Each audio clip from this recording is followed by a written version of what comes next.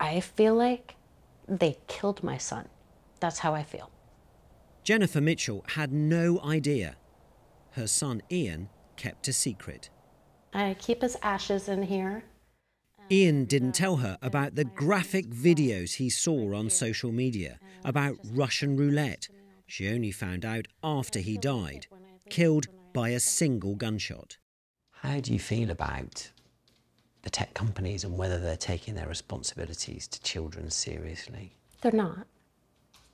It's all about the money. It's not about the kids. Now, Jennifer, along with hundreds of other parents, is suing the social media companies she blames for Ian's death. To me, it just feels like justice for my son, but at the same time, I feel like I could help other people. You know, it's like if somebody else did not have to go through my experience, then I think I did something good for the day. Hello, is that Jennifer? Oh, yes, Today, yes. she's sharing Hi, her it's story Jennifer. across the Atlantic with Ian, Molly Russell's father. I don't know, kids are dying every day. It's so grim, isn't it?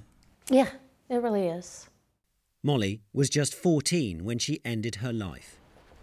Her inquest revealed a stream of dark, depressing, graphic material which flooded her accounts and shone a light on the inner workings of big tech. We should not be sitting here. This should not happen because it does not need to happen. The coroner decided Molly died while suffering the negative effects of online content. Those revelations in a small court in North London also made a huge impact across the Atlantic in the US capital.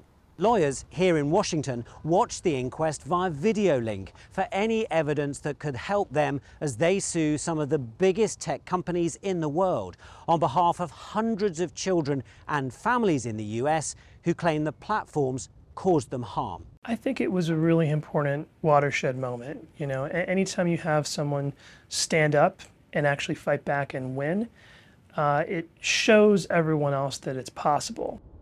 The tech companies say the claims are unfounded and they'll robustly defend themselves. But across the US, more and more people are joining the action. In Colorado, feeling like a survivor, Taylor Little. All of our stories are the same. Molly Russell is especially. I feel incredibly lucky to have survived it, and my heart breaks in ways I cannot even put into words. Thinking about people like Molly. That was my second suicide attempt, and I was finally able to get real long-term treatment. I spent hours and hours and hours and days just reading about suicide on social media. It took my life from me. I literally was trapped by addiction. A landmark court case then, but also a very personal battle to hold social media to account. All hope I have for a better social media is entirely dependent on us winning and forcing them to make it, because they will never, ever, ever choose to. They will choose money every time. Every time.